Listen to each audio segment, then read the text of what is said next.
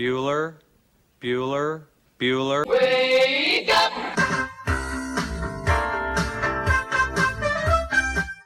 Good morning! Terry Wilson. He's going to throw. Conrad! Touchdown, Kentucky! Touchdown! Kentucky! Victory! Kentucky! Like, give your fans what they want, you dinguses. She probably smokes marijuana.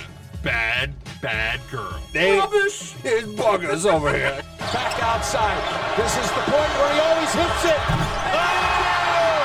Aaron Harrison beyond belief. We did it. We beat those British We bastards. beat the British. Suck it, Cornwallis. 10 kids. You're basically pregnant for 20 years. Pregnant or breastfeeding. Just wow. Like, that sounds exhausting.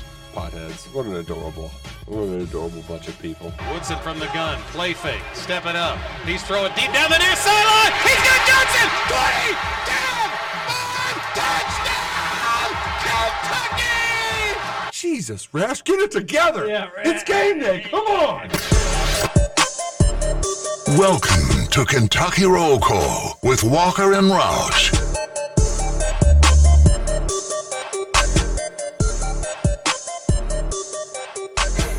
Hello, everybody. Happy Monday to you, February 5th, 2024. This is Kentucky Roll Call on Big X Sports Radio, 96.1 FM, 1450 AM. TJ Walker, Justin Kalen, Nick Roush will be here probably after the first segment. So just Scoot and myself to get you started on this Monday morning. Hope you had a great weekend and your week is off to a decent start. I am tired to get going today. I'll wake up. I'm waking up, and we'll put on the best show we can for you, given the updates of this weekend. Very newsworthy.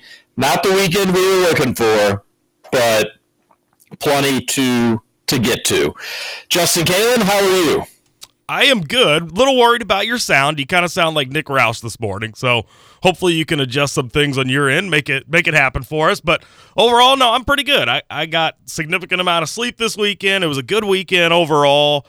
I had a better weekend than the Cats. That's one thing I could say for sure. So I did get to watch the first half of that game. I checked out for the second half. I kind of wish I would have stayed up and watched it, although I did record it. I was going to watch it at work yesterday. Didn't know the score. Checked the score yesterday morning, and I was like, yeah, I'm not going to watch that. So instead, I listened to your Dash Clips postgame show, and, man, there were some big-time mad people on the postgame show. So that was entertaining, got me through about 2 hours of work, so thanks for that. Thank you for that. No problem. It was long. We went long. That was until 1 a.m. doing the Dash Clips post-game show on Twitter or X or whatever you want to call it. We're doing it after every game. But, yeah, I never in a million years would have intended to go that long or go till nearly 1 in the morning. The game didn't end until late, obviously, and figured we'd go late. The plan was to cut it off at like 12:15, and at that point it would have been just a little over an hour. But, Scooch, there was a lot of people that had things that they wanted to say. And then when it was 12:15 and I was ready to kind of start to close it down, I realized, like, oh, okay. I mean, there's been people that have been waiting to talk on this little Twitter post-game show for over an hour, and I don't want to just drop them. I don't want to be like, all right, we've talked to 4 or 5 people. Those people were able to voice their opinion, but the 3 people left, sorry, too bad, good night. And realistically, as we've learned on the Thornton's text line, we're not going to in the future, we're probably not going to be able to get to everybody. But that was a frustrating game on Saturday. It's been a frustrating couple weeks for UK basketball. So a lot of people had a lot of things to say. I wanted them to be heard. And so we went ahead and we burned the midnight oil. But I'm glad it provided a little entertainment for you. Hopefully throughout this radio show, we will provide more for you listeners. And Scoots, got to hear about your weekend. You were too busy to watch the Kentucky game, but hopefully not too busy to enjoy yourself a little bit this weekend. Well, no, it wasn't that I was too busy. It was late. I had to work at 7 a.m. yesterday, so I had to hit the sack a little bit early so I could be refreshed for my shift on Sunday. Other than that, yeah, the weekend was good. I got a lot of Hogwarts time in on the old PlayStation, so I'm cruising right along in that game. I got that game probably 6-7 months ago, and I just have not had time to play it. So I've carved out some time this weekend to try to cut away at that game. It's just so big. I'm going to be playing that game for 7 years. That's all I've realized out of the whole thing. So. Breaking news for the Kentucky Roll Call audience, as far as I'm concerned, we did not know that you were picking up the Harry Potter game. So can you fill us in here? I picked it up, yeah. So it's really fun. You've got to go to class, which doesn't sound as bad as you would think it would be. It's kind of just a quick blip on the radar, and then you get to learn a new spell. And yeah, I mean, you got all these spells you can use. You got all these like crazy creatures. I rode a hippogriff for the first time yesterday. So those who don't know what a hippogriff is, it's like a mix between an eagle and a horse. I always thought I was going to get to ride one of those, but I didn't think it was coming this early in the game. So that was fun. So now I can ride a broom to travel, I can ride a hippogriff to travel, or I can use the old feet. So I've picked up the broom and the hippogriff. It's just faster travel. But yeah, it's very challenging. I told Gil, I guess on Saturday night, I love this game and I hate the game because it really makes you think. Like there's a lot of parts in the game where you've got to piece together a puzzle to try to figure out how to get to the next step, and it keeps my brain fresh. I like it. I'm happy that you're happy. This is just a huge development. I did not know you were picking up the Harry Potter game. I didn't know what a hippogriff was. I know what a hypocrite is, but not a hippocraft or whatever it's called. Hippogriff. So you could just ride one of those bad boys to class, pull up next to a honey on your hippocraft, and just say, "What's up?" So you can't ride the broom or the hippogriff in school. So you can ride them around like the school grounds and to the other parts of the world, but you can't ride them in the school. So it's basically just like this is a kid version Grand Theft Auto, it seems. You have the whole Hogwarts. You have the whole Hogwarts world, and you just choose your own adventure. Very much so, yes. And it's a little overwhelming because if I go to like my quest log, I've got no less than 20 things that I can do, but they're not all part of the main story. So you've got to stick to the main story one so you can beat the story. And then you can go back and do all those little side missions. But yeah, it's a lot of fun. It's very much so like Grand Theft Auto. Well, I feel like this could be a nice well to go back to during summer radio. Scoots updates us on this Harry Potter world. On a slow sports day, boom, we could do 2 hours of that. Just nothing but Harry Potter updates. The obvious question everybody's wondering at home that hasn't already turned the radio station, what house are you in? Which house are you in? Gryffindor for sure. Oh, my. How many times did you have to restart the game until you got Gryffindor? No, so you actually get to, like, pick. It's kind of like... Oh, my goodness gracious. It's not my sorting hat. Time out. It's kind of like the movies, how the sorting hat has its own little thing, but if you're sitting there thinking about what house you want to be in, they'll play to that a little bit. So, yeah, they let me pick Gryffindor. I was good to go. Participation hat. This is what this generation's used to. You just get to pick what house you want to be in. You don't get bullied by a magical hat on your head as like a terrified little 7-year-old. I like that better, Scoots. Okay, so you got to pick Gryffindor. That's a little less fun. You're more of a Hufflepuff to me. Wow. I don't really know what that means, but I feel like that's offensive. Whoa, I'm offended that you find that offensive. I think Hufflepuffs are loving and they're creative and they're unique, but you know what? You're just a boring old, I do things the right way, Gryffindor, whatever. I mean, the house is to this point in the game, I'm about 25% through it or so, but the houses at this point have not mattered at all. So, are you going to try out for the Quidditch team? No. Is that in your future? Our stupid, whatever he's called, headmaster canceled the season. I'm ticked. What? You can go in the Quidditch stadium and like fly around and check it all out, but there's no Quidditch season. They act like it's gonna come later in the game. So I've got my fingers crossed that is the case because that'd be a blast. You'd be great at it. Sure, absolutely. What's the name of your wizard? What is his name? Scoots Magoots. Scoots Magoots. It wouldn't let me use Dingus. I went to name him Scooter Dingus, but they said that word was offensive, so I had to go with Scoots Magoots. No, I don't find that word offensive whatsoever. Did you pick an owl or toad or? I've got an owl. Yeah. Or cat. No, those are the three that you can pick, right? I've got an owl. Yeah. I didn't. Not a Harry Potter expert, but I have seen the movies and then read a little bit of one of the books when I was like in 4th grade, but it kept giving me headaches, so decided to stop. And this conversation probably giving some people headaches, but guess what? The alternative is talking UK basketball, and that will definitively give you a headache right now. Really, all just UK athletics. Not a very good weekend. Our two favorite sports, our big talking points here on Kentucky Roll Call. They could be better. Basketball and football. Obviously, basketball, we're knee deep in hoop season. That's going to be the talking point. I do want to probably give you a heads up that if you want your text definitively to be read today and maybe even this week, the Thornton's text line grab and go texters is the way to go.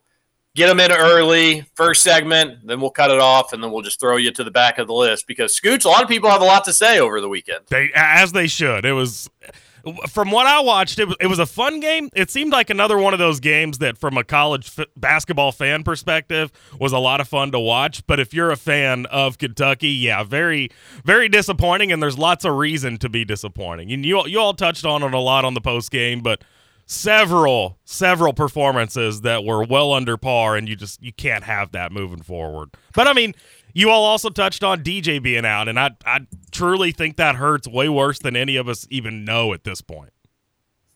If you don't think it hurts, I don't know. I'm not saying you specifically. I'm just talking to the just a general you. If you don't think it hurts, then why is Kentucky never won a game without DJ Wagner in the lineup? And then in which case, they've only lost 2 when he has been, and one of them being the first Kansas game, the other one being that South Carolina no good game, and then maybe there's the A&M, so I guess 3 at that point. But regardless, UK needs him back. He's an important piece. He is good, obviously. He's projected to be a first rounder, and understandably so. That South Carolina game wasn't a great game for him, but overall, he seemed like he was starting to turn it on. He had another not-so-good game in that stretch, but otherwise, just since the turn of the calendar into January, he seemed like he had taken it up a notch. What you miss out from him is obvious. He's not a lockdown defender, but he is better than some of the other people, so a team that's not great defensively gets a little bit worse when he's not in the game. But this is almost does a disservice to DJ Wagner when you say this, but he's such a big depth piece too. And he's a starter, so you don't really look at him as a depth piece, but the overall picture of just when he's out, that means Antonio, Dillingham, and Reed, you guys are going to play a lot. You guys better play well. And we can't really afford to give you much of a break, although they are able to get some.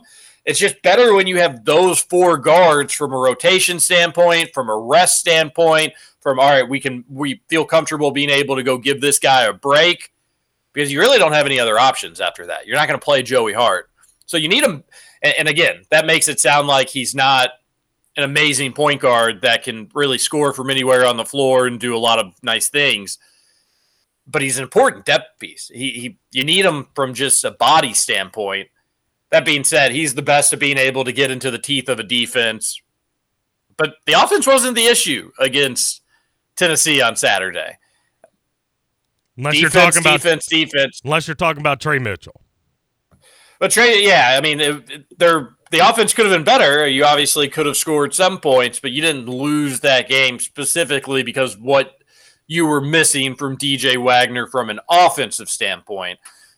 But you just, we're going to get into it, and it kind of seems like we already are. But that was a bad loss. That was an embarrassing night for Kentucky basketball. I think if you want to have some positives, not necessarily from the game, I'm just not willing to give up on the season or think that Kentucky's done or anything like that. Tennessee's legitimately one of the best teams in the country. And I know they just lost at home to South Carolina. South Carolina is one of the hottest teams in the country. You're probably going to see them ranked above Kentucky after today. And I don't know if you can really complain about that all too much based on their head-to-head and how the two teams have been playing as of late. But Tennessee is legitimately a Final Four contender. They're a national title contender. And Kentucky didn't play great against them. And they still had every chance to make a run, make that thing interesting. There's a couple times where you just be like, wait, Kentucky's only down 7? That's wild to me. How is that the case? And then Dillingham would do something ridiculous, and you'd say, all right, well, maybe if he can keep this up, something good can come here.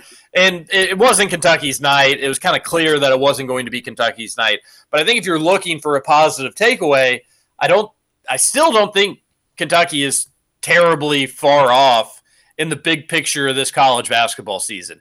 You have to get Wagner back or it's a non-starter. And Cal did say high ankle sprain. That ain't good. Now, with Kentucky not being overly transparent, it does allow fans and people in the media to be able to have their theories about what's going on. I'm not going to go down that road from a rumor standpoint with DJ. DJ Wagner loves UK.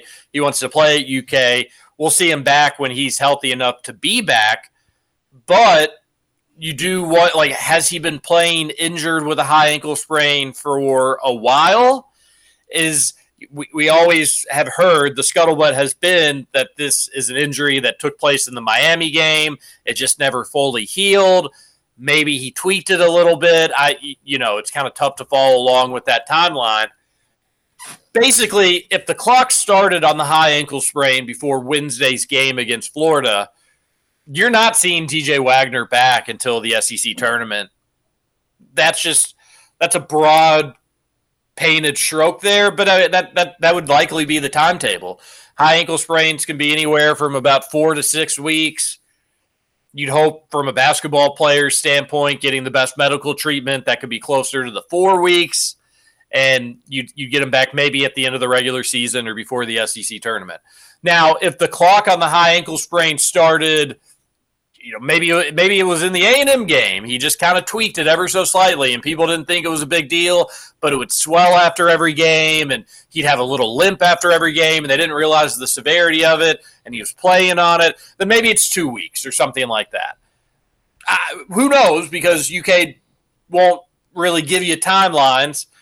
I do think they're being honest. I think they're being more forthcoming with injuries, but then again, you did have the general soreness thing with the Duthiero, although I think you could make a case they were trying to kind of wink, tell you like, hey, this guy, we want him to play too. But I think they're being honest about the ankle. I don't think there's any nefarious behind-the-scenes stuff going on there. But I am interested in the timeline on the ankle, and they're not going to give us that. They're not going to be like, yeah, so here's exactly when we think he hurt it, and this is when we're really shooting for him to be back. We're not going to get that. But UK needs him back, and that much is clear. And I think without him, you can beat Vanderbilt, but I wouldn't be shocked if that game was closer than it should be tomorrow night. And then Gonzaga, without him, with it being at home, maybe that can help you. But Gonzaga is probably like the tier of team that maybe you can beat without DJ Wagner, maybe you can't. But let's not forget they lost to UNC Wilmington without him. So they can lose to teams that aren't the best of the best without DJ Wagner. Now, Tennessee is legitimate title contender. That was going to be a really hard game. Florida, they're a tournament team. Kentucky couldn't beat them. So you need them back sooner than later, because if not, it's going to make life really, really tough on the rest of the team. Specifically going back to the Tennessee game on Saturday, all that to say, Robert Dillingham stepped up. Kentucky, once again, 2 straight games, wasted a pretty memorable performance from a player. Ugonna on Wednesday night, which you got nothing out of him on Saturday. And then Dillingham just casually dropping 35. That was all, like, that was fun to watch. And Scooch, you mentioned that it was like an entertaining game. the last person on the Dash Clips postgame show was a Tennessee fan, and I was thinking to myself, like, this is probably going to be a troll, which, whatever. I think a troll on a postgame show is always a good time. I'm all right with it if somebody is funny and clever and creative about it. But this person had waited a really long time, and I was like, all right, I wasn't planning on taking anybody else, but this person's been waiting a long time. And we'll see. Maybe it'll be the last call. If they're a Tennessee fan and they want to troll, then so be it. If they're a Tennessee fan and they want to be sincere, so be it. Let's hear what they've got to say.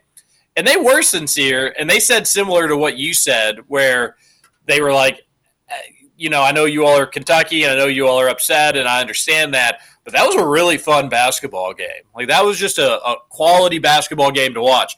And I was like, yeah, if I was a Tennessee fan, I'd say the same. You just went into your biggest rival's gym where historically you stink, and you dropped 100. You dropped 100 with the SEC Player of the Year candidate and National Player of the Year candidate not really having to carry the torch. 32% and 31% three-point shooters carried the torch for you. And you dropped 103 points on your biggest rival, confirming that, hey, you all probably are realistically a threat to win it all in March. And if I'm a Tennessee fan, I'm probably getting to a Final Four first before I worry about that sort of stuff. But they're good. I understand a Tennessee fan loving that game. I compared it a little bit to the 2012 Sweet 16 game where Kentucky beat IU. I thought it was a really entertaining basketball game to watch, but Kentucky was always in control of that game. And Tennessee was always in control of the game on Saturday. They look like the better team. And I can get Tennessee fans thinking that was fun to watch. For a UK fan, not fun to watch. Well, this team they are regressing. And injuries, they do matter. That's not nothing, but they're not getting better. If you think this team is better than they were a month ago, I just don't know how you come to that conclusion. And that's an issue. So that was the one thing really that drove me nuts about the postgame show was the fact that it turned to the future almost. Like, what are we going to do? We've got to let Cal go. Whereas Kentucky just didn't drop a game at home to Vanderbilt. It wasn't a loss at home to Missouri. It wasn't a loss at home to some nobody. It was Tennessee, a top 5 team. As you mentioned, TJ, they've got title aspirations, and rightfully so. So I was a little annoyed that it turned to the future, and everybody was hating, we got to get rid of Kyle, blah, blah, blah, because Tennessee is a great team. And, yeah, Kentucky was able to hang with them, I guess you could say, but ended up losing by double digits. But it was an entertaining game. You showed that you could fight, and you didn't have your full arsenal of players. So I think that's worth remembering. Yeah, and that's the tough thing sometimes in this medium, if you will, is wanting to discuss the things that had just happened, but people also just being willing to pounce at any time to talk the big picture. And people want to talk the big picture. They're ready for Kentucky basketball to win big games. They're sick of being disappointed. And losing at home to your rival twice in 1 week, one in here's a free gift, go ahead and take it, Florida. We were the better team, but I guess we don't want this. You all can have it fashion. And then in another fashion where the big kid's just holding the ball out of arm's length away from the little kid, and the little kid's jumping up trying to get it. Those were the visual summaries of the 2 games this week. Kentucky literally gave one away, which is just unacceptable, and then just couldn't hold up to your bigger rival. You just couldn't stop them. You couldn't do enough. They were better than you at the sport that you hang your hat on. Unacceptable week for UK basketball. Now, I know people get caught up on the word unacceptable. What am I going to do? Go write a strongly worded letter to the UK athletics program? Am I going to go walk up to the Joe Kraft Center and say, I demand to speak with your manager? Not going to do those things, but this stuff builds up. And when you hear people that are so frustrated with Calipari, the season's not over after Saturday. This team's going to get a lot better. I'm still on the camp that this team can do some damage in March, which I can be proven dumb in that and a homer and bias and stuff like that. We'll see. As of right now, I'm comfortable knowing the risk, if you will, the stakes, if you will, that if this team continues to go in the wrong direction, people are going to say, TJ, in February, you were still thinking this team could do something. You're an idiot. And there were times last year I still thought that team could do something. And I think you can make a case that if Antonio Reeves doesn't have the night that he has against Kansas State, that team could have done something, could have gone to a Final Four. I don't think that team was good enough to win a national championship, but you look at the Final Four, San Diego State, FAU, Miami, and UConn. And you want to talk about a team that was all offense and no defense, UConn beat them, but Miami last year. So if you're saying that this Kentucky team has no chance to do anything, quite literally last year you had a Miami team that was built in a very similar fashion, maybe a little bit better defensively, but not as good offensively, and they made the Final Four. So I still wouldn't give up on this group. There's still a lot of basketball left to be played. They're going to make the tournament. They're not on bubble watch.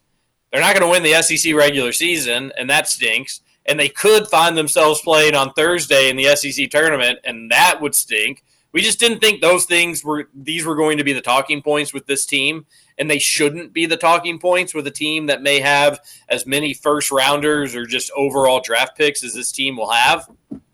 But that's disappointing. We didn't think that this season was going to be that kind of – we didn't think this season was going to be all right, we'll just get to the tournament and let's hope that it's a good tournament run.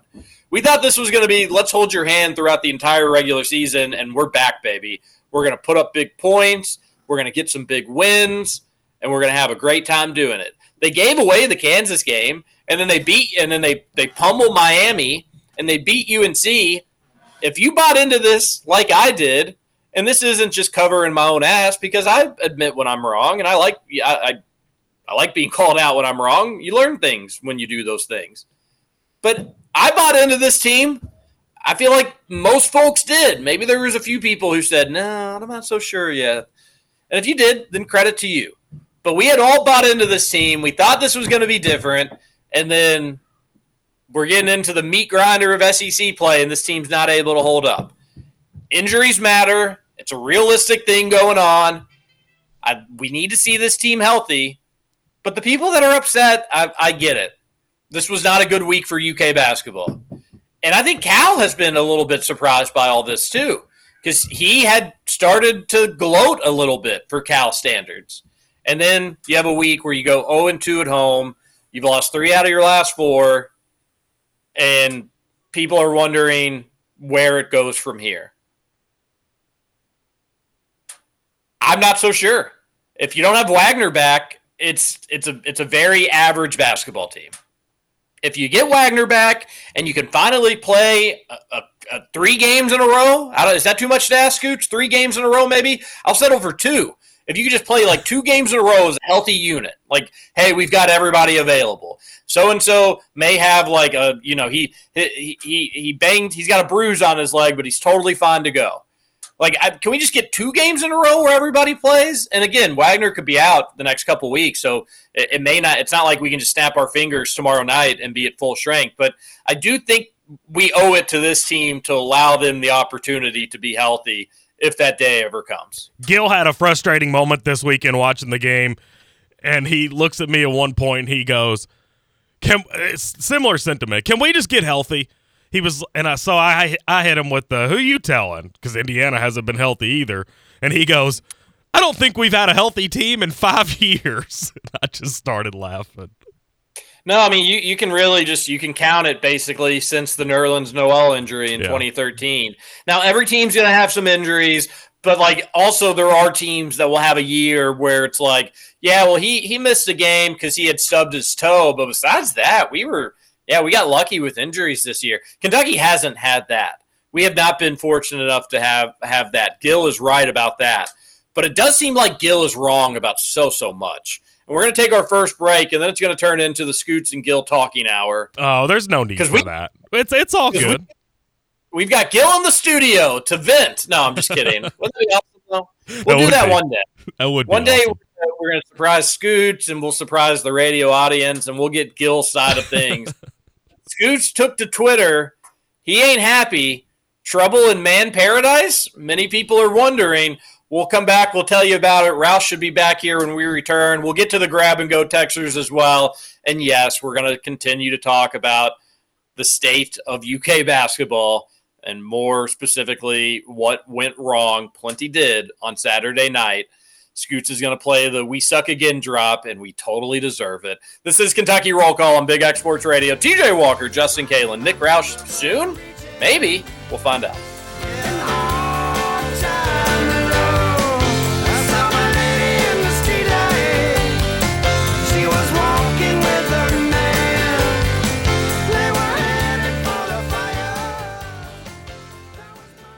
Welcome to Kentucky Roll Call with Walker and Roush. Oh no! We suck again! Searching for you in the cold Kentucky rain. Welcome back, Kentucky Roll Call here on Big X Sports Radio, 96.1 FM, 1450 AM. TJ Walker, Roush, and Kalen on your Monday morning. Appreciate you tuned in.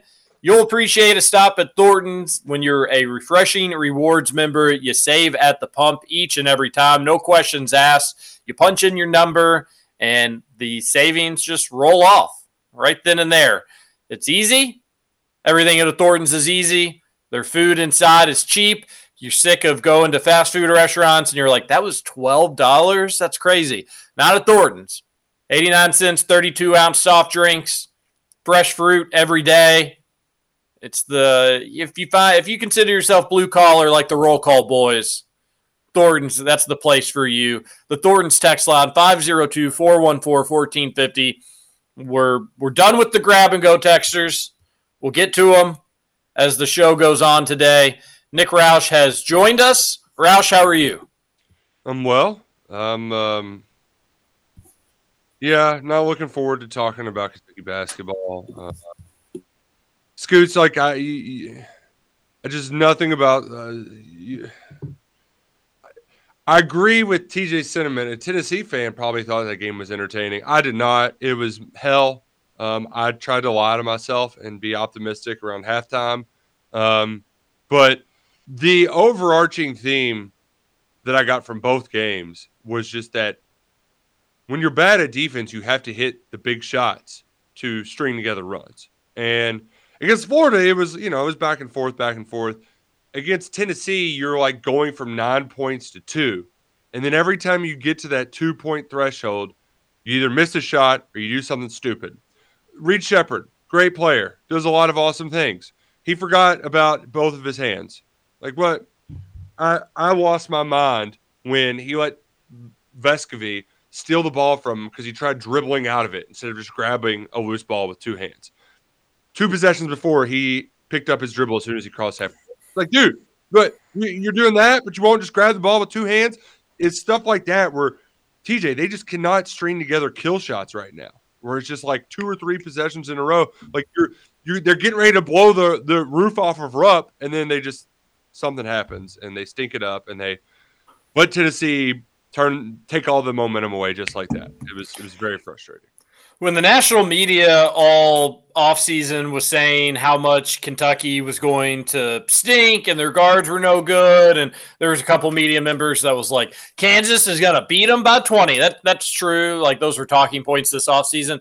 I think people expected Kansas to handle Kentucky similar to how Tennessee would.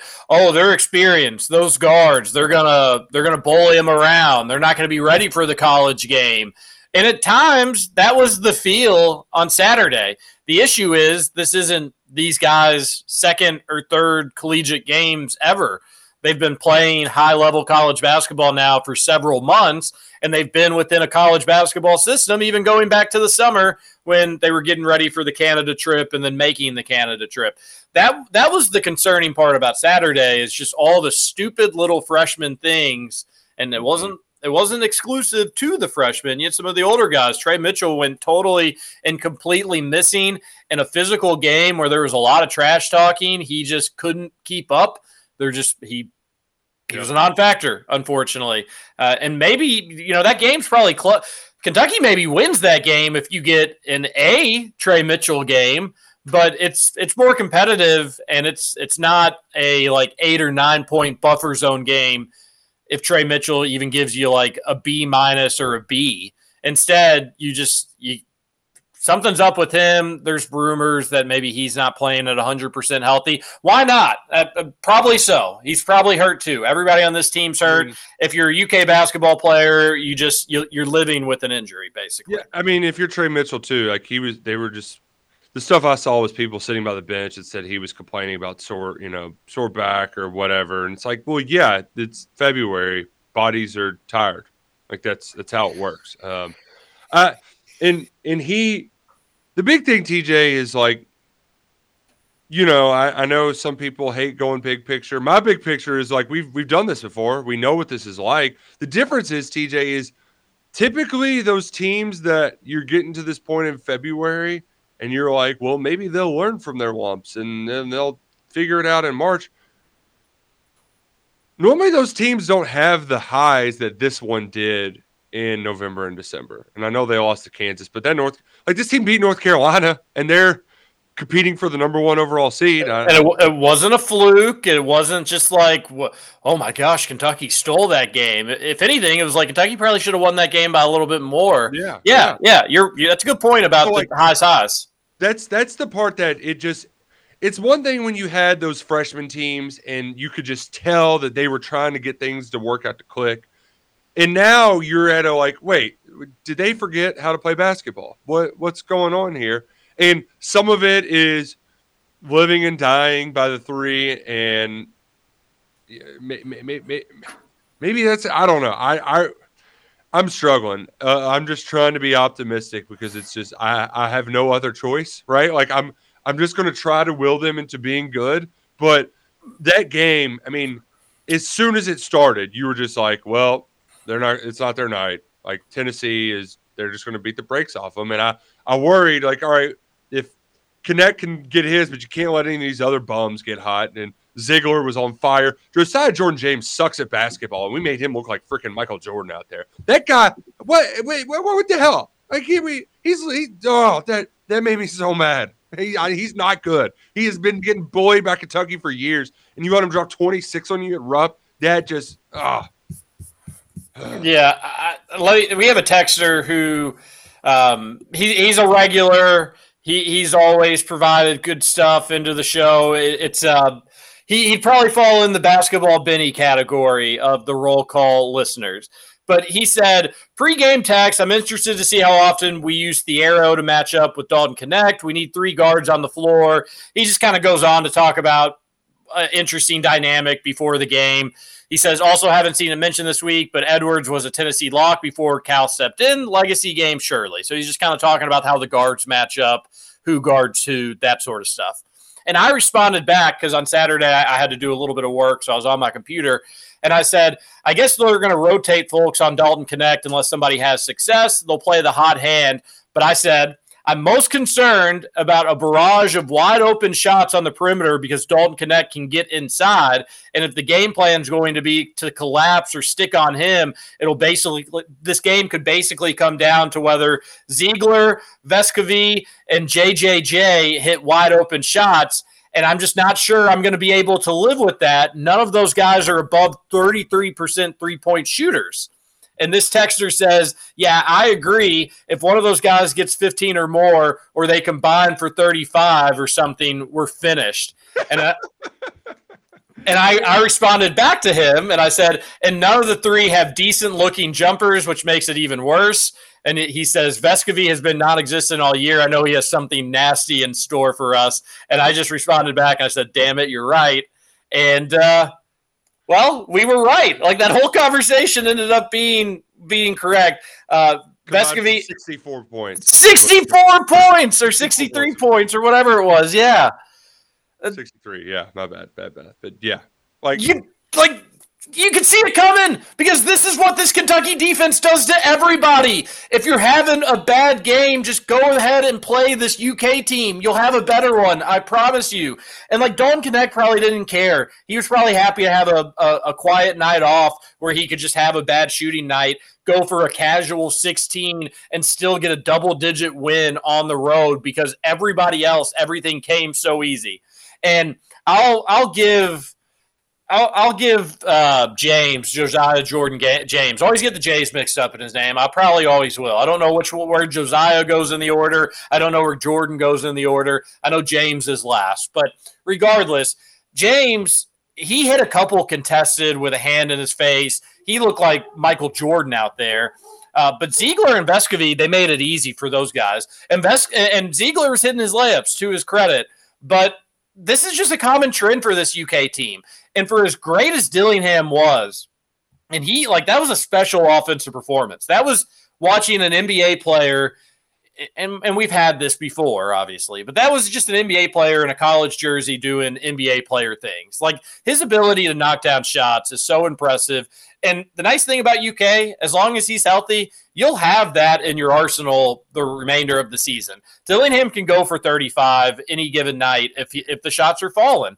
And 35 on 20 shots, 6 of 8 from 3. And Kentucky wasted it. You just totally wasted it because Dillingham is a terrible defender. He gets lost all the time. Reed Sheppard is a bad defender. He gets lost frequently. And there's not this magic thing that you can snap your fingers and make them better defenders.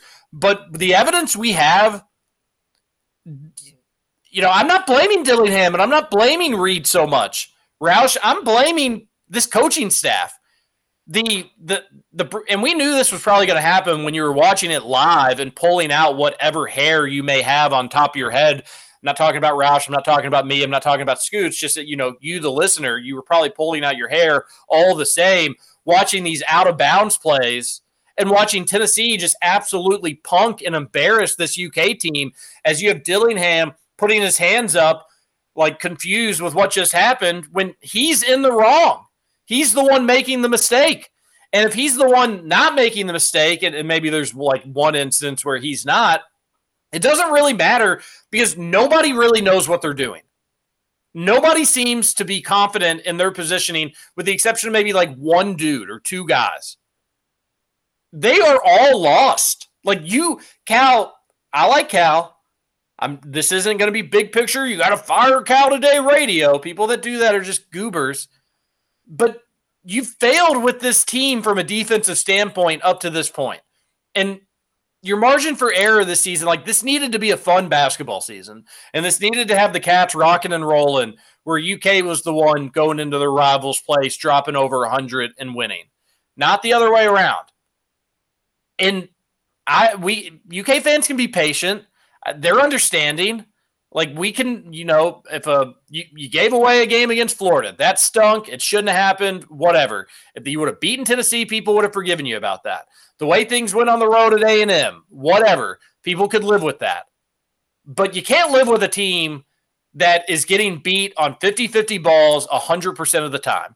And UK fans can't live with a team that, you miss out on another rebound because of a lack of effort, and you're the team that's going and pushing and starting fights and potentially kissing. I'm not sure if people saw that. Like, you're the team that's playing frustrated and flustered and getting rattled. And that's on you, Cal. You've had since the summer tour in Canada to get this group ready and connected. And at times we thought that they were, but we knew the defense needed to take some strides. It's going the wrong way. It's just, Roush, it's not getting better.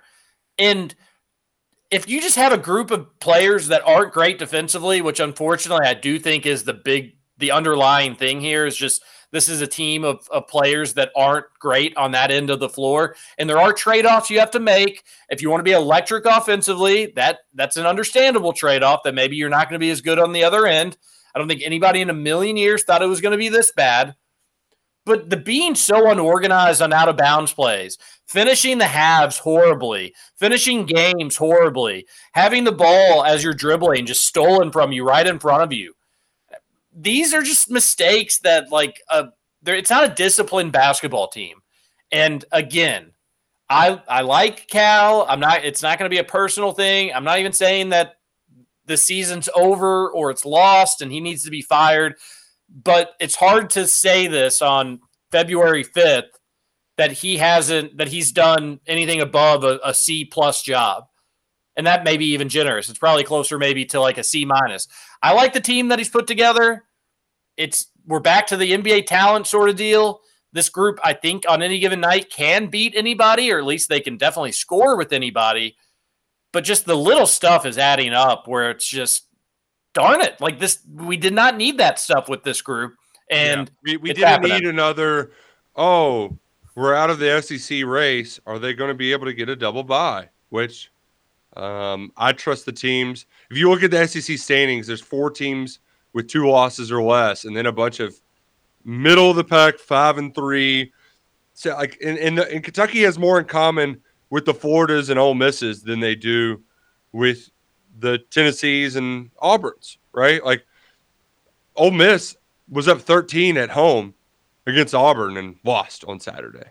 Like that was what Kentucky did basically against Florida. Florida, they got gifted a game at A&M. A&M was, I don't know if you saw the end of that game, TJ, but Wade Taylor forgot you couldn't run the baseline and got called for a travel. So gave the ball back to Florida with 19 seconds left, down 1. 2 wide open shots that they would have hit against Kentucky. They missed. They lose the ball game. But that's where a lot of frustration is manifesting, because it looked like Kentucky had a team that was going to steamroll through the SEC, and losing back-to-back home games, that's just not – we can't compute.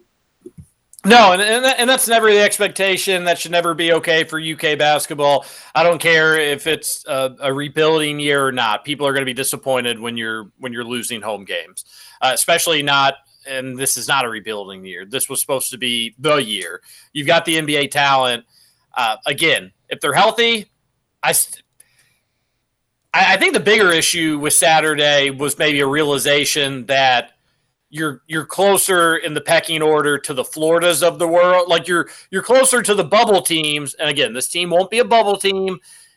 Now, if you lose like 3 more straight, then maybe we can have a conversation. But you're closer to like those 8, 9, 10 seeds than you are the 1, 2, 3 seeds.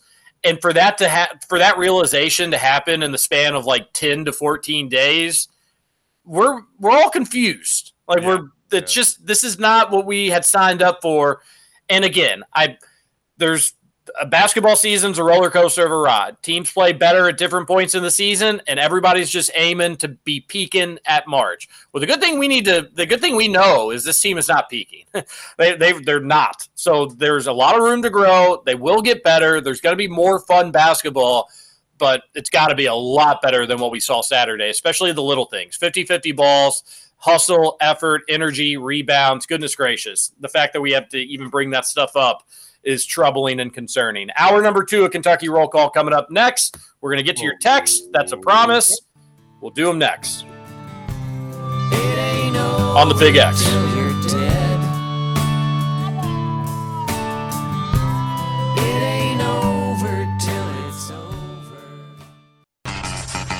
Over? You say over? I ain't heard no bad thing. Welcome back for hour 2 of Kentucky Roll Call Nothing is over until we decide it is. with Walker and Roush. We're just getting started, bro.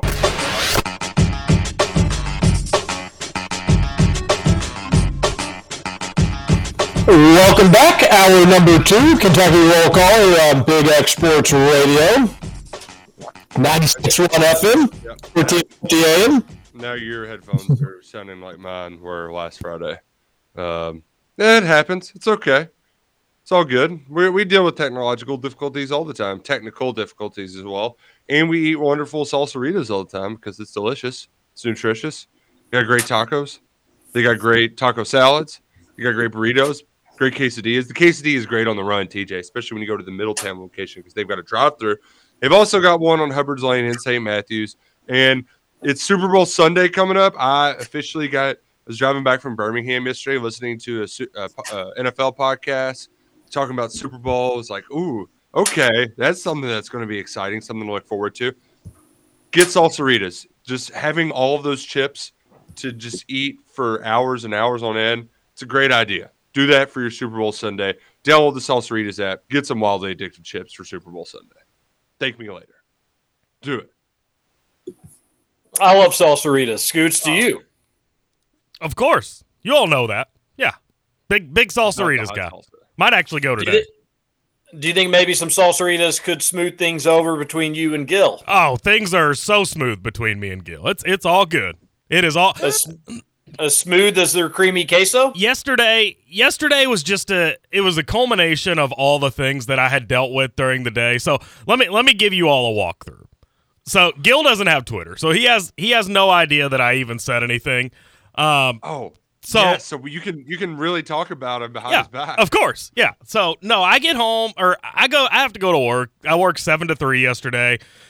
My replacement at 3 at the hotel doesn't get there till like 3:20. So I'm already annoyed. Like I've been ready to go for hours and here she is 20 minutes late. So I get home, little frustrated still that she wasn't on time. Go to walk in my house, the door's locked.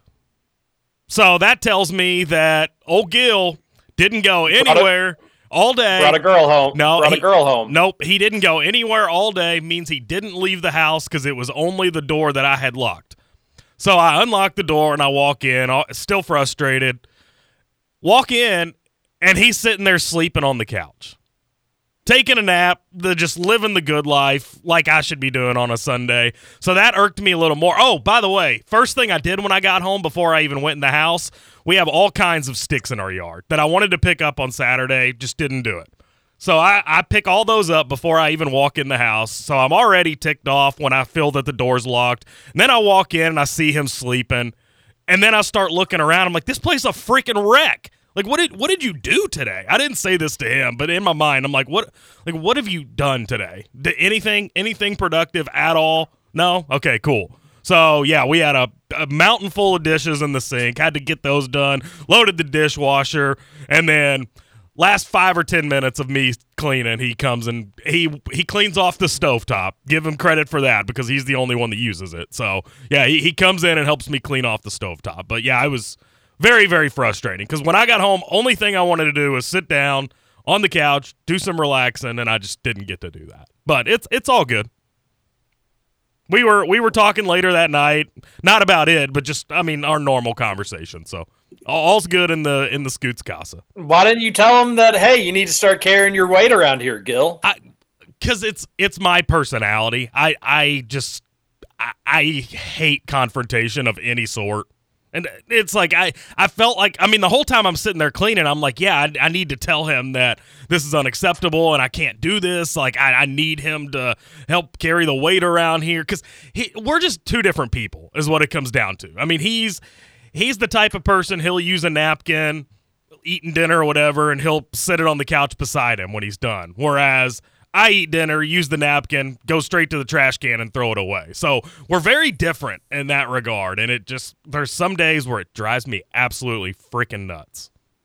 There are different types of people in just that regard of like a task is finished when it is thrown away, put away, dish cleaned off in the dishwasher. And then there's other people where it's like, well, yeah, I'm finished.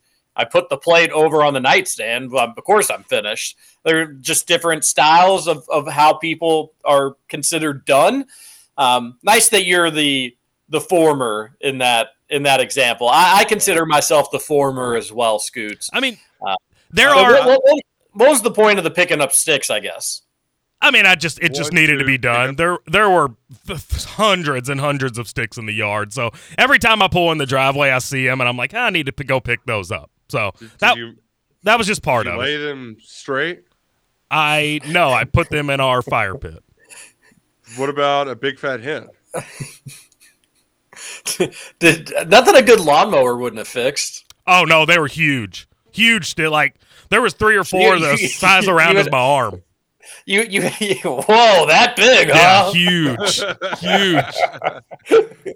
A little 4-year-old's arm type of six. That's crazy. This is the thing is so last.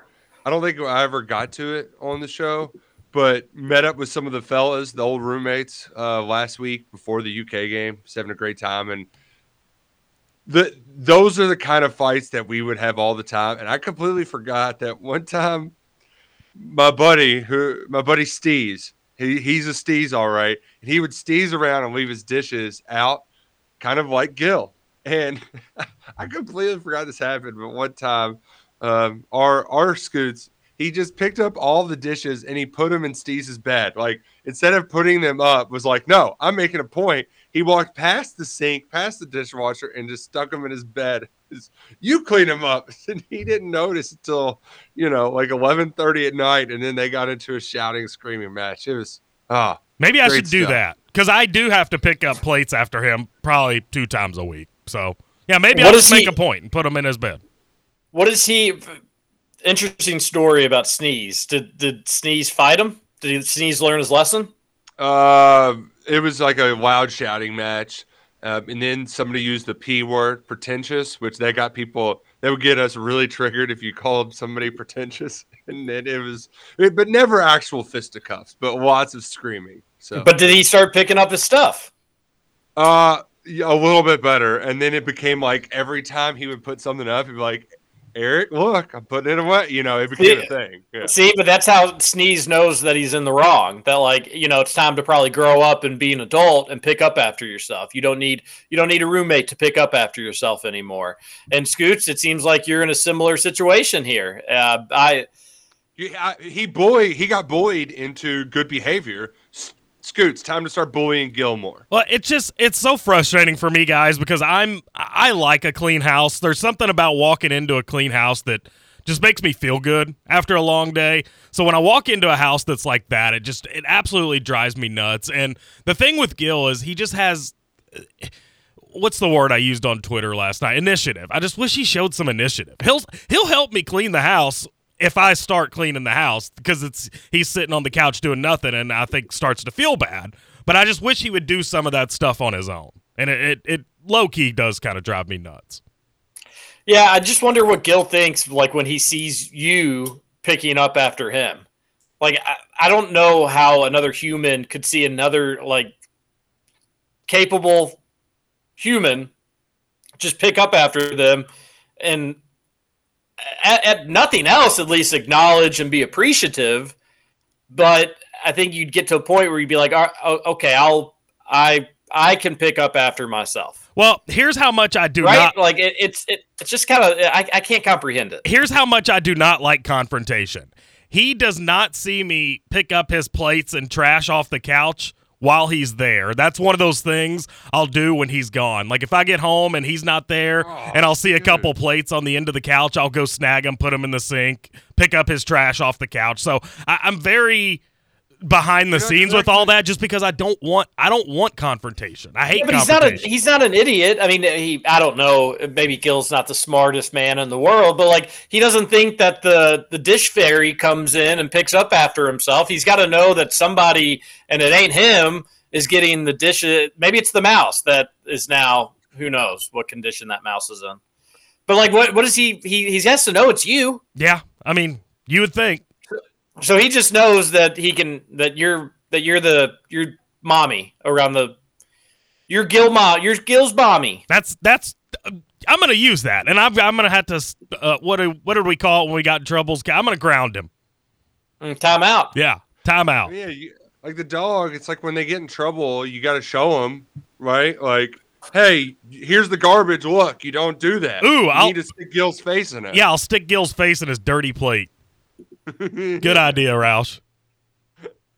Is Gil's room messy? I think I've asked that before. I do not go in Gil's room because it gives me the biggest stress attack of all time. Yeah, it's horrible. So I'm very much do the laundry, fold my clothes, hang them up. He's very much grab them out of the dryer in a big old pile, take them into his room, and just toss them in his closet. It drives me up the wall. I don't know how he does that. Gil getting put on blast on today's Kentucky roll call. I love the guy. I absolutely love the guy, but man, we are so different. And you know what? I needed this, the airing of grievances for roommates. I think I needed it too. Roush, are you the cleaner one or the messier one in your house? Roush looking out the door to see if he can say it. My wife gets annoyed by some of the stuff I do, but I do a lot of the cleaning up. Like she has no idea how to load a dishwasher. Like, lady, it's like playing Tetris. Like you got to maximize your space. She doesn't know how to do that properly.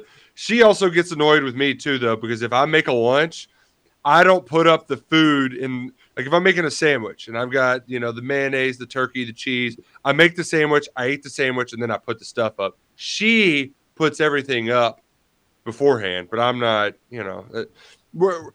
generally speaking, though, it's pretty similar in our messiness because like there's some times where it's like it'll be a week where she just has her clothes in the laundry basket for the, until it's time to do laundry again. Sometimes that's me, but for the most part, she just complains more about my dog's hair getting everywhere. It's our dog until he's in trouble, then it's my dog. You better pick up your dog's hair, and we better head on over to the Thornton's text line for the grab-and-go texters. People waking up early for us. We appreciate it. One texter says, I think UK should start a new promotion and let one lucky fan draw up a baseline out-of-bounds defense, and UK gets a stop.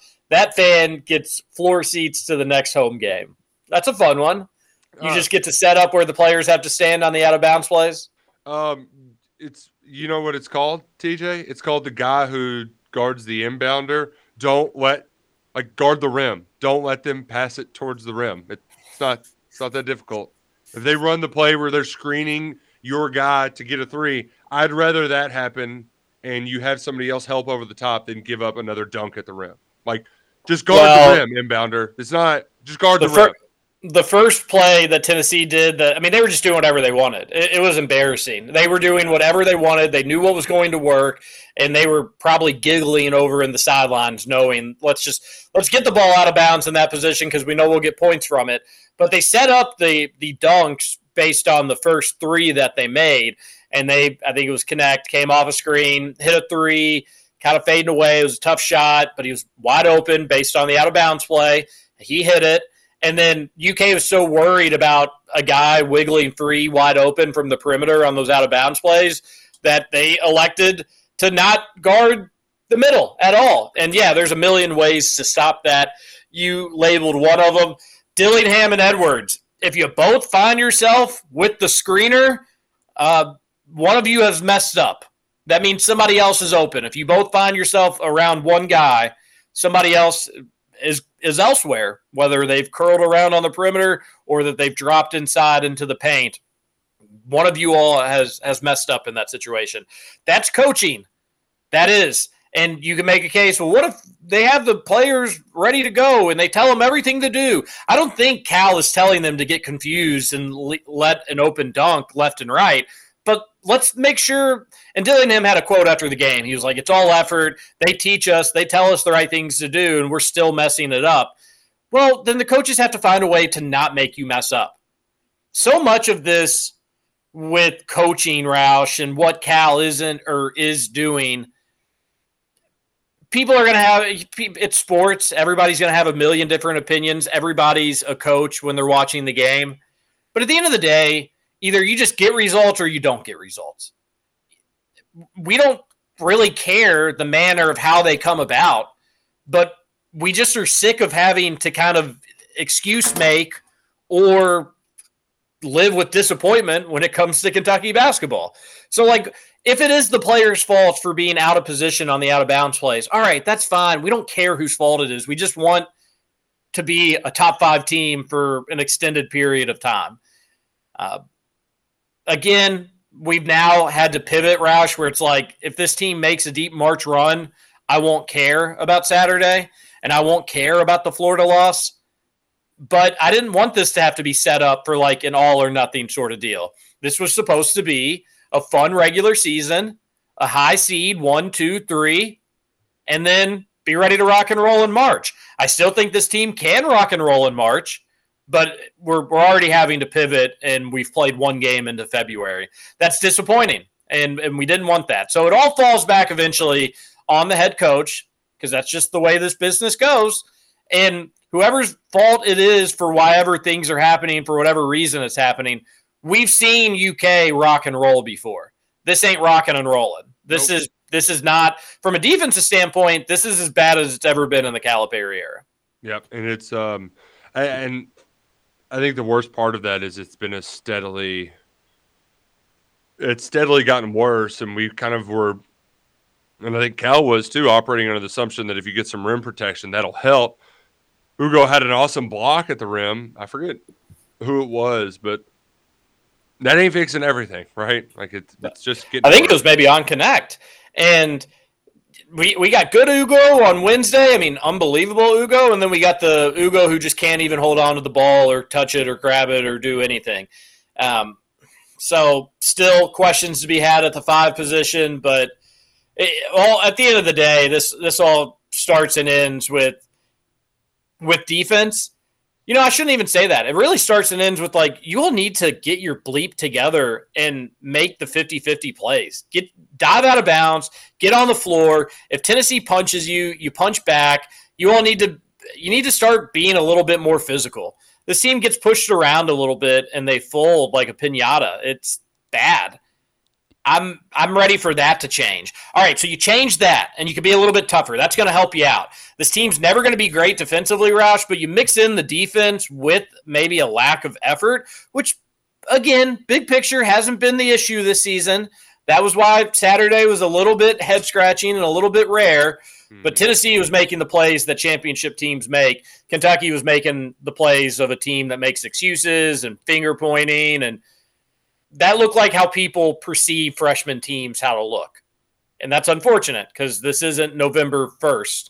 This was the first game in February. You got to get better. Another texter on the Thornton's text line says, Scoot's going to virtual high school class to check out the ladies. Not surprising.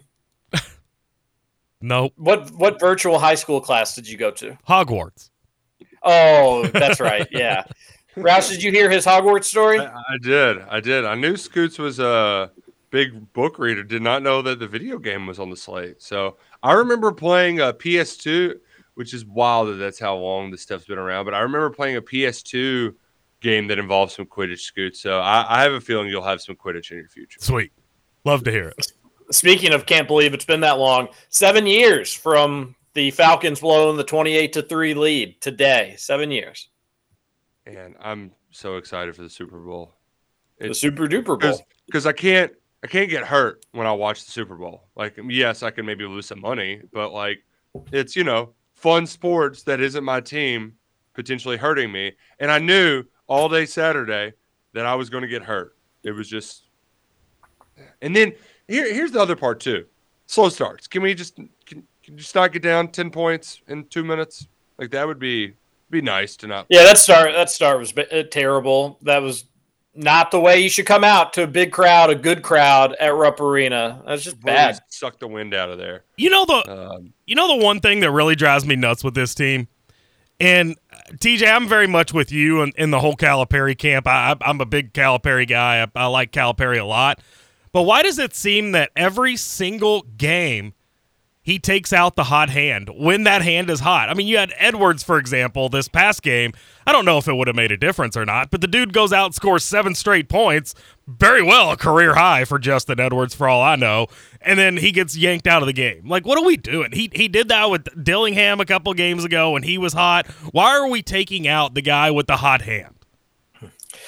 Edwards was averaging like 10 points up until like late December. So for people do forget that about Edwards, that like he and me myself, I'm talking to myself here more than anybody else, where it's like, man, it's great to see him score a couple points. Way to go, buddy. And it's like we have to put ourselves in a world where his average was like 10 points there for a while. I don't know what it is today. It's probably still not terribly far off from that. But to your point, Scoots, I agree. And you can explain it away, and I'll give you that side of it, where this team is shorthanded without Wagner. Again, is Trey Mitchell at 100%? Is Adu Thiero at 100%? Supposedly Big Z died again from throwing up, unfortunately. He was on the bench but couldn't play, or maybe wasn't going to play, or whatever the deal was with him. Cal's doing it as like, we've got to get these guys strategic breaks. They've got to, like, otherwise what? They're not going to play well? So I get the idea that these guys need breaks, but I do not understand when you're doing it. Give them a break after they've missed 2 shots. And yeah, with Edwards, somebody on the postgame show brought that up as well, but more so with Dillingham. And now there's been a trend of doing it like several times with Dillingham, but even with a bunch of different players. There is some weird roster management with ins and outs of substitutions. It can get explained away simply as they're just giving guys rest because you need to. And late in the game, they're not doing that sort of stuff, which, to be fair, they're not doing them late in the games. But, it doesn't make any sense. It's bad. You can do that 2 minutes later. If they're dogging it up and down the court, Roush, and like they're putting their hand up and just getting totally beat defensively, all right, we can get them. But if they're coming down and just hitting some insane shots and clearly they're in the zone, it ain't the time to do it. I get getting guys breaks. You got to do it with this group, but it doesn't have to be right then. Yeah, especially when, like you said, it was the first good iteration of Justin Edwards we had seen in a long time. It's like, Tyler had brought it up that she at one, you have your takes throughout, and she was like, yeah, I once wrote that this would be the Justin Edwards breakout game, so let's hope it happens. and you know what? It was kind of happening a little bit. That dude's got the green light. He is not afraid to let it fly, and I'm all right watching it. If it goes in, don't like it as much if it doesn't go in. It was going in, and then I'll look at the box score, and it's like, 7 points on 8 shots. It's just, and he will have some just horrible misses too, where it's like, he looks set. He looks lined up. Oh, just a little too much muscle on that one, Justin Edwards, or somebody let the door open on that one. That's contested 3. We don't need that one. But if Wagner's out, you need good minutes from him. Doesn't have to be 30 minutes, shouldn't be 30 minutes, but like a similar kind of setup to Saturday isn't going to be unfamiliar if Wagner's out. So hopefully he can keep figuring it out. There were some decent things that he did. Texter on the Thornton's text line says, can we all agree it's embarrassing how UK fans keep bringing up how many Final Fours we have to Tennessee fans after getting our poop kicked in for the past however many years?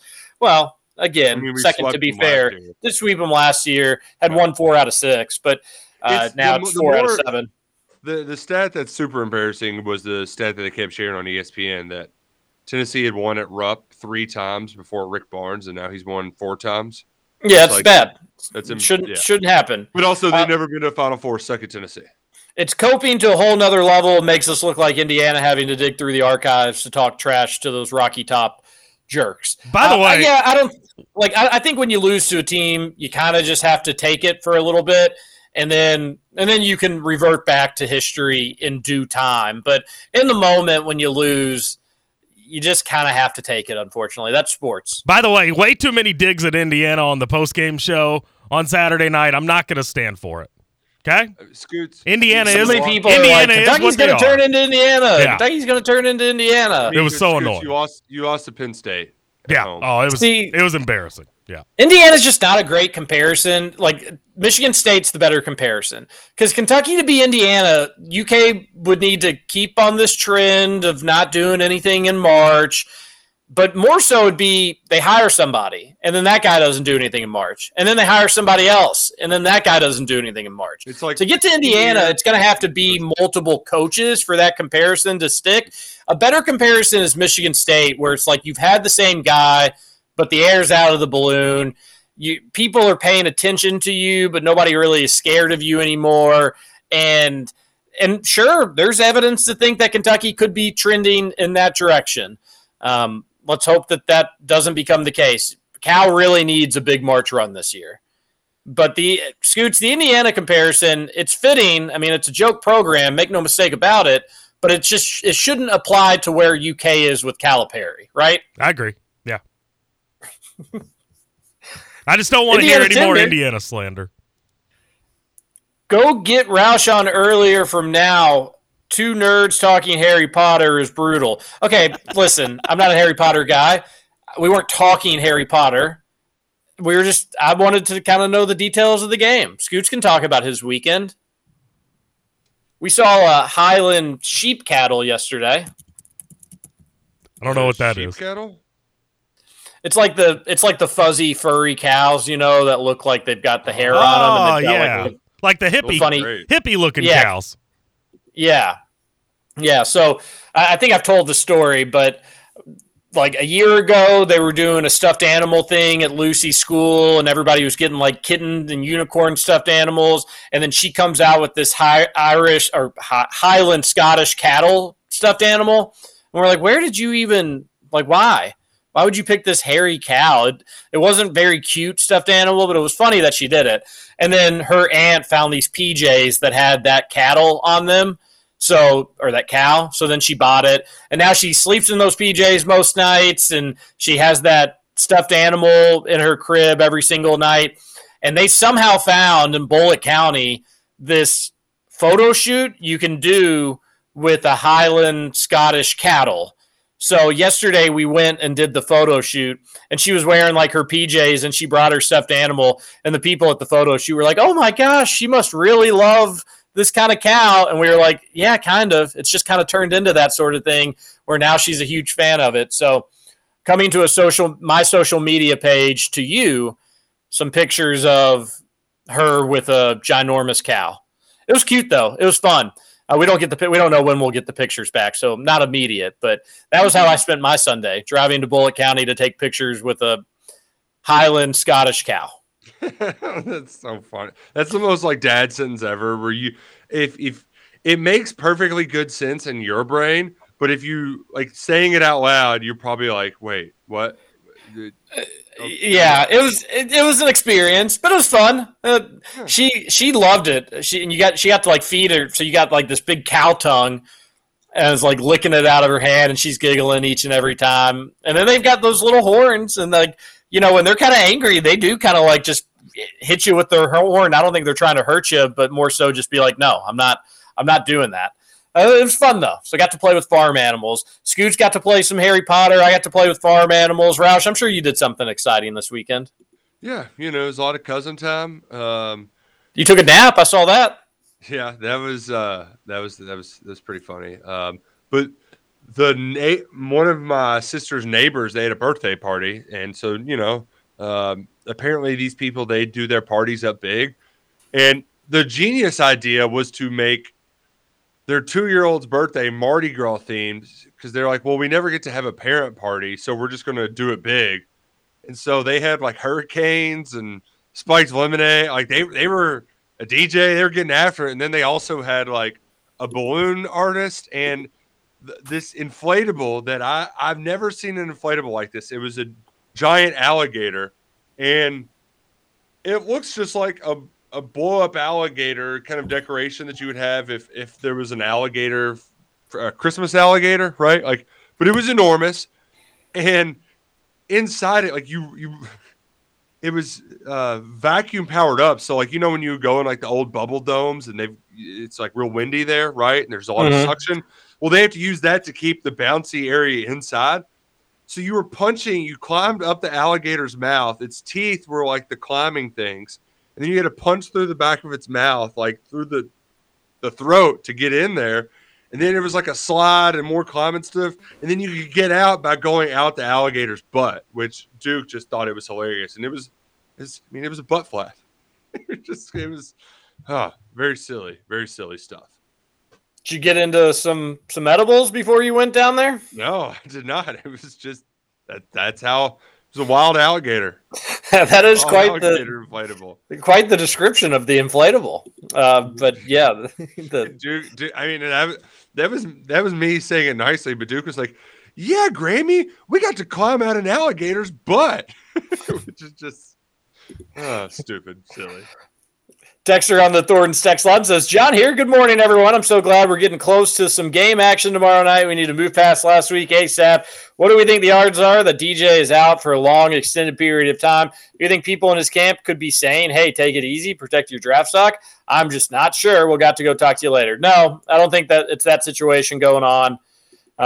Maybe it is. Maybe I'm wrong. If I'm proven wrong, then I'll own up to it because I'm just guessing here. But no, I don't think that's going on. And I don't think you're going to see him against Vanderbilt, though. Maybe Gonzaga on Saturday. I don't know. Roush, I'll see DJ when we see him, and I'm not going to worry about it until we see him. I'll just assume that UK is going to be without him. It's not a very great team without him. It's a solid team. They can win some games without him. They haven't, but they could. They should beat Vanderbilt without him. Gonzaga probably go down to the wire without him. Shouldn't, but probably would. And when he comes back, he comes back. But I'm not going to do like the every game will he, won't he. I'm not. If other people want to, that's fine too.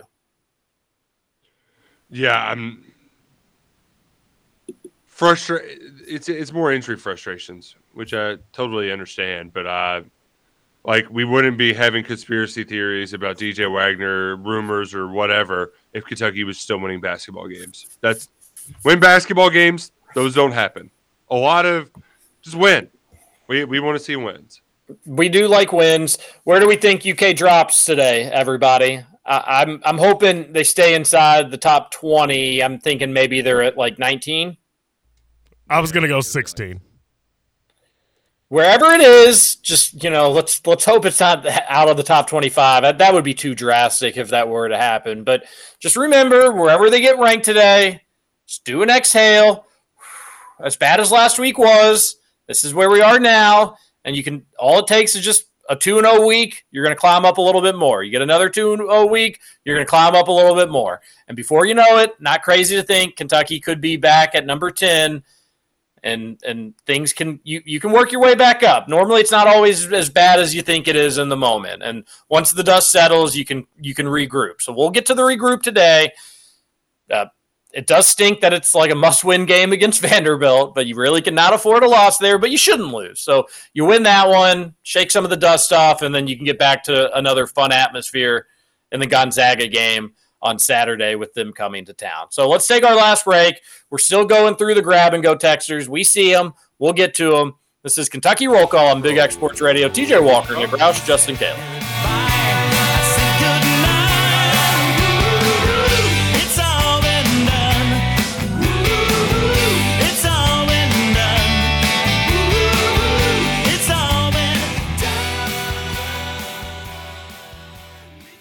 Welcome to Kentucky Roll Call. Just talking? Well, what's the show about?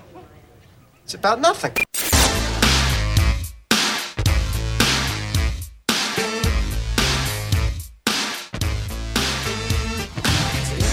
Welcome back. One final segment, Kentucky Roll Call on Big X Sports Radio, Monday edition of the show. We appreciate you tuning in. We need the basketball around these parts to be a little bit better. Roush, who's going to be the next offensive coordinator for football? At least football, everything's been hunky-dory lately. They'd never let us down. Never let us down. I bet we get a name leaked tomorrow. We'll probably have a hire by Friday. That's my guess. But, yeah, it's usually – I love how these go because we're so used to them, right? It's kind of a normal thing. But if you've forgotten, the timing is we give out about 5 or 6 names as soon as it happens. Take a couple days, then you start finally hearing about some candidates. And I don't think you heard about any candidates because they were busy hosting recruits all weekend. A couple of guys that I thought were going to show up did not, so that was a little disappointing. I was expecting some commitments going in the week, but then Cohen leaves, so that part sucks. What's kind of cool, did you see Wandale and Chris Rodriguez and all those guys back? That was kind of cool. Yeah, nice of the basketball team to waste all the stars being in attendance. There was a lot of big names. Patrick Patterson, Tim Couch, Travis Perry. Could have used him a little bit. Maybe his defense.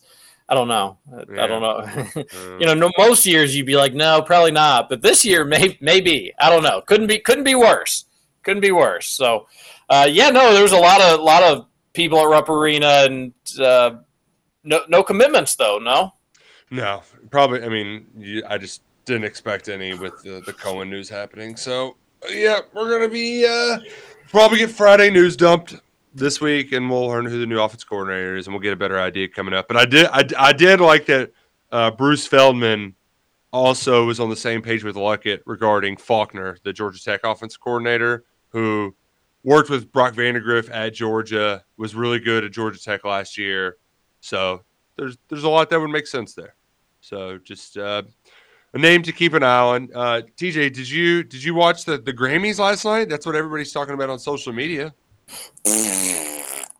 No, I did not watch the Grammys. I couldn't think.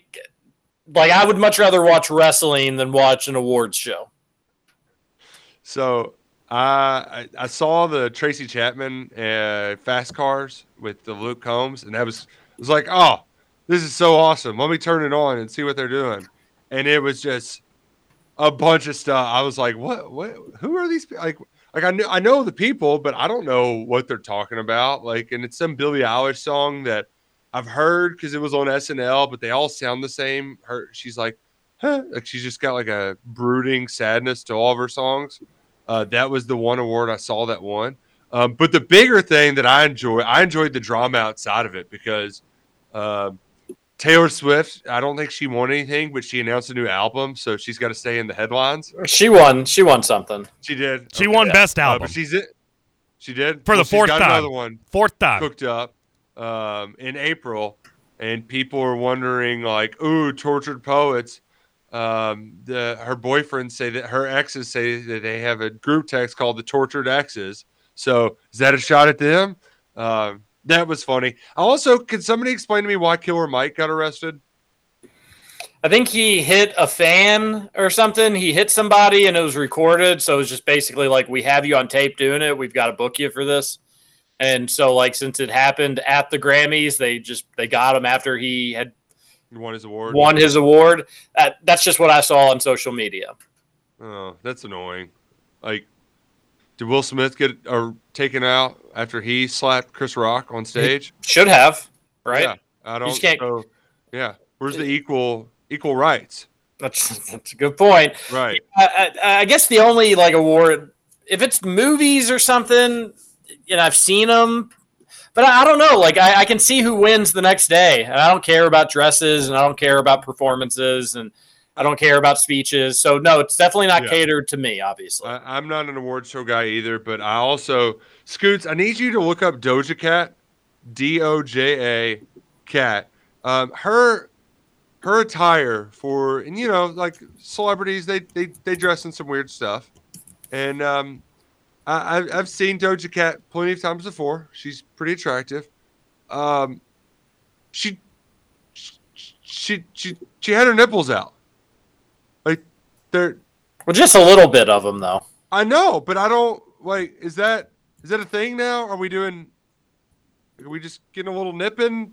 It's weird, right? Am I wrong here? Like, that's supposed to be fashionable? It's just like I know maybe you have something that's see through. That's becoming more of the thing, but this was like, here's the tops of my nips. I mean, I think it's called the areola. Oh, okay. Look at her, Roush. You don't think she's weird? I mean, she's like the perfect candidate to do something weird. Her name is Doja Cat. Exactly. Yeah, and I didn't realize she got face tattoos too, and that. Yeah. I like that one song that she did with SZA. I really enjoyed that, and I guess she's just kind of gone off the deep end. She almost dated Dave in the show. Remember? It was a fun episode, and it all fell apart. Texter on the Thornton's text line says, "Fellas, what a wonderful basketball week for the Kitty Cats, LOL." Yeah, suck it, Louisville fan. This is your one time to go, which it was very funny when this person just texted in after any loss. They've been doing it since, they've been doing it for years. What a loser. Just a year. A year. Yeah. I was very amused though when we were driving home yesterday. My dad's like, "Huh, Louisville won a basketball game." I was like, "Wait, what?" It sure did. And Rupp kind of had that like empty high school gym, but like everybody's having a good time sort of feel to it. Like it was a wild atmosphere for the 30 people that were there. Almost the exact same score as your all's game, which I thought was weird. Did U of L score 100 points? It was, I think, 101 to 92. Your all's was 103 to 92. Oh, good for U of L. Yeah. And was Sky Clark out? He was, yeah.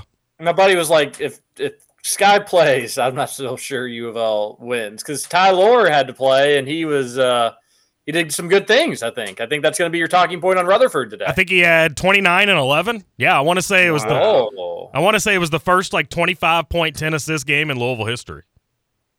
Texter says, Ricky P must have heard TJ on Friday about the NCAA having no teeth. He's spot on. I feel like this will be one of the big moments in documentaries 20 years from now. What, the Tennessee stuff? Or what? Did Ricky P have an NCAA argument? I didn't see that part. If so.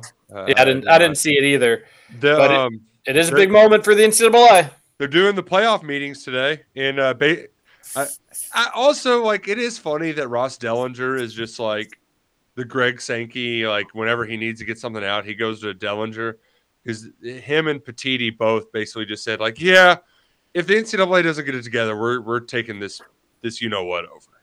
So we're inching closer to that breakaway.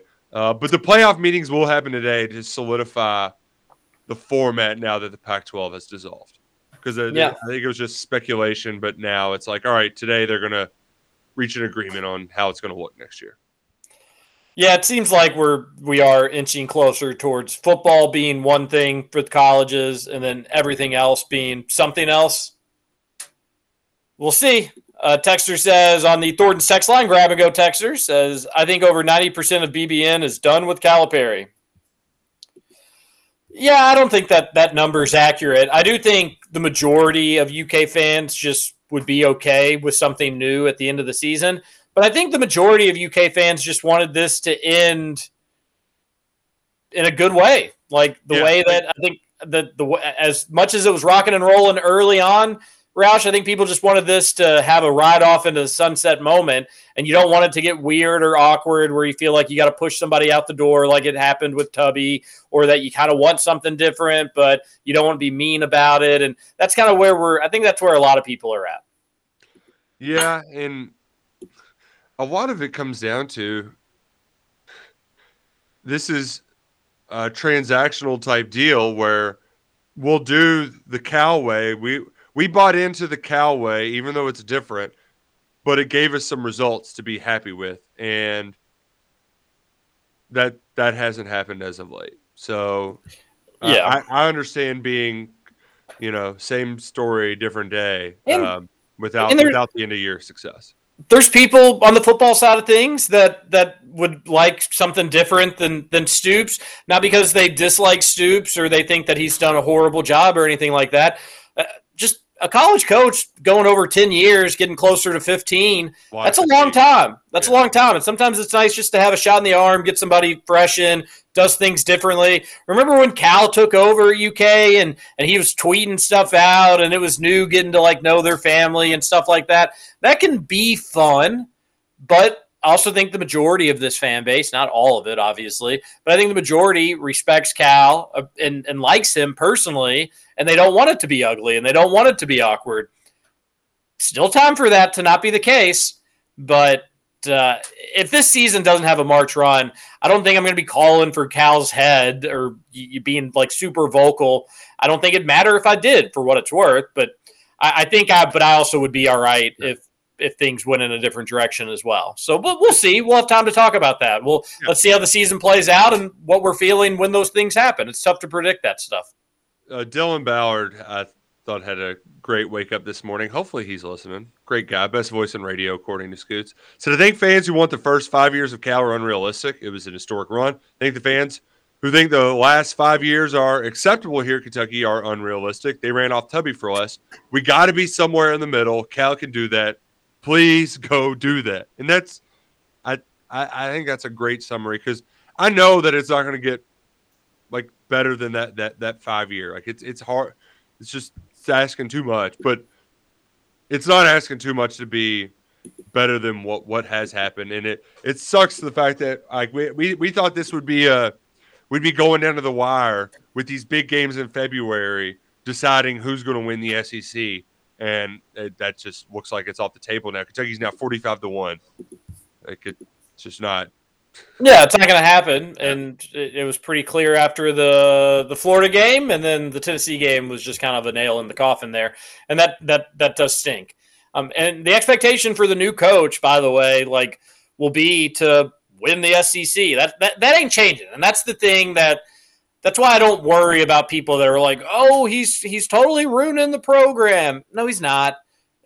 Whenever the new coach comes in, with the way the transfer portal is, Roush, I'll be expecting big things the following year. I'll be expecting Mitch Barnhart, who I do not want to make the hire, but he will be making the hire.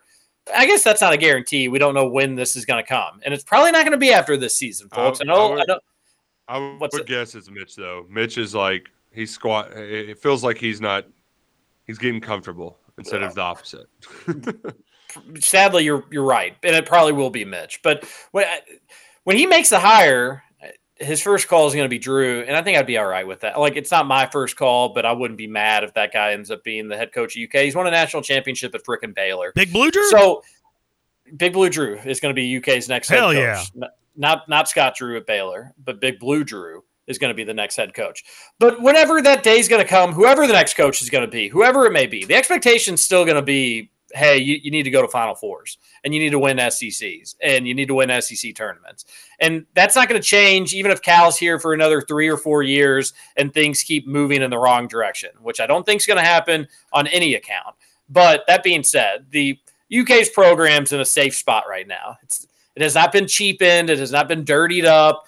It's not, well, we just want to get past the first weekend now. No, we want a Final Four with this group, darn it. And anything short of that, I'm not gonna be happy about. And it seems like a far way off after this weekend. I get that, but there's still a lot of basketball to be played. Is that all the grab and go texters? I think if you're a grab and go texter and you text again, you may knock yourself out of the line for what it's worth. There should be 2 more, TJ. Well, yeah, but I don't think the 748 one would be a grab and go texter. We were done with the first segment. Oh, that's true. Yeah, I'll send it over. Oh, it's Kirby. We'll read it. Going into Tennessee, we knew nothing. We knew without DJ we had little to no chance. We play the game, we lose. It's a complete meltdown, me included. We lose to UNC Wilmington without him. What did we think would happen versus the second best team on the schedule? And we all picked Tennessee to win on roll call too. There was like this doom and gloom reaction, but I think people hate losing. People aren't going to be happy about it regardless, Kirby. And it's just a little later in the game than it was in December with UNC Wilmington. But no, all fair points, Kirby. And I'm glad we read that text. I'm glad we did too. Lots of texts on the Thornton's text. So many. Another one says, the issue I have with Tennessee did that stupid level screen to get three-point shooter open, and they have done every game since Barnes has been there, and our defense acted like no one had a clue what was going on. Yeah, again, it's another game, and this has been a more negative Calipari show than we'll probably normally have on a roll call. But when's the last time you've watched a basketball game and you said, you know what, Calipari, he totally outcoached him? Calipari's had good coaching games. That's not to say he hasn't. He's had games where I've appreciated and thought he did good things. But when has it just been like a master class where what Rick Barnes did to him on Saturday, he did to another coach? Well, and Rick's got his number too. And again, it annoys me that Cal is like, can be so nice to him. And I'm like, guys, don't be friends with him. He kicks your ass. Cut it out. And he's got a winning record. It's like 9-11. It's not like it's just like 20-5 or something like that. But it's unacceptable. Rick Barnes has this. He's got a stink about him as a coach, as somebody that always chokes and comes up short. And he's the dude that's coming into your place and dropping 100 on you while you make 0 adjustments time and time again. It was a bad night for Cal on Saturday. And I'll say this too. And this kind of borderlines on being mean, which I definitely would not want to do. You need to take the questions in the post game, and some of your answers are bad answers too. He had talking about the defense and talking about the rebounding and talking about the out of bounds plays. He was very player blaming. Not that he put total blame on the players. He brought it back to himself. He does a good job with that. He's been in the media. He knows how to handle that stuff. But Cal, if your guys still aren't figuring it out, that's on you. You like don't tell us the answer is, they've got to stay disciplined. Why are they not staying disciplined? Like, why is it that it's a current and constant thing happening right now? And don't just strictly blame it on the players. Why have you not been able to get it through to them to stay disciplined and that stuff? So, and he's got to do his questions. I understand a dog is totally a part of the family, and there's nothing worse than when a dog is sick or not feeling well, or you're moving on from a dog. But we can't do the dog stuff. We can't do the dog stuff anymore. Nope. It's that, gosh, it's sympathy card and Cal, admittedly, shame on you for making people have to get to that point where it's like, hey man, we can't have you use the dog as an excuse anymore. It was a tough weekend for Cal. It's been a tough week for Cal. We love the dude. We hope he can figure this stuff out. It's important that he does, in our opinion. He's got the pieces. He's got at least the offense that can score on anybody in the country. We're running out of time. We'll have all week to talk about it. We'll get to your text the best we can tomorrow. Keep them coming in. Have a great Monday. This is Kentucky Roll Call on Big X Sports Radio. TJ Walker, Nick Roush, Justin Kalen. See you.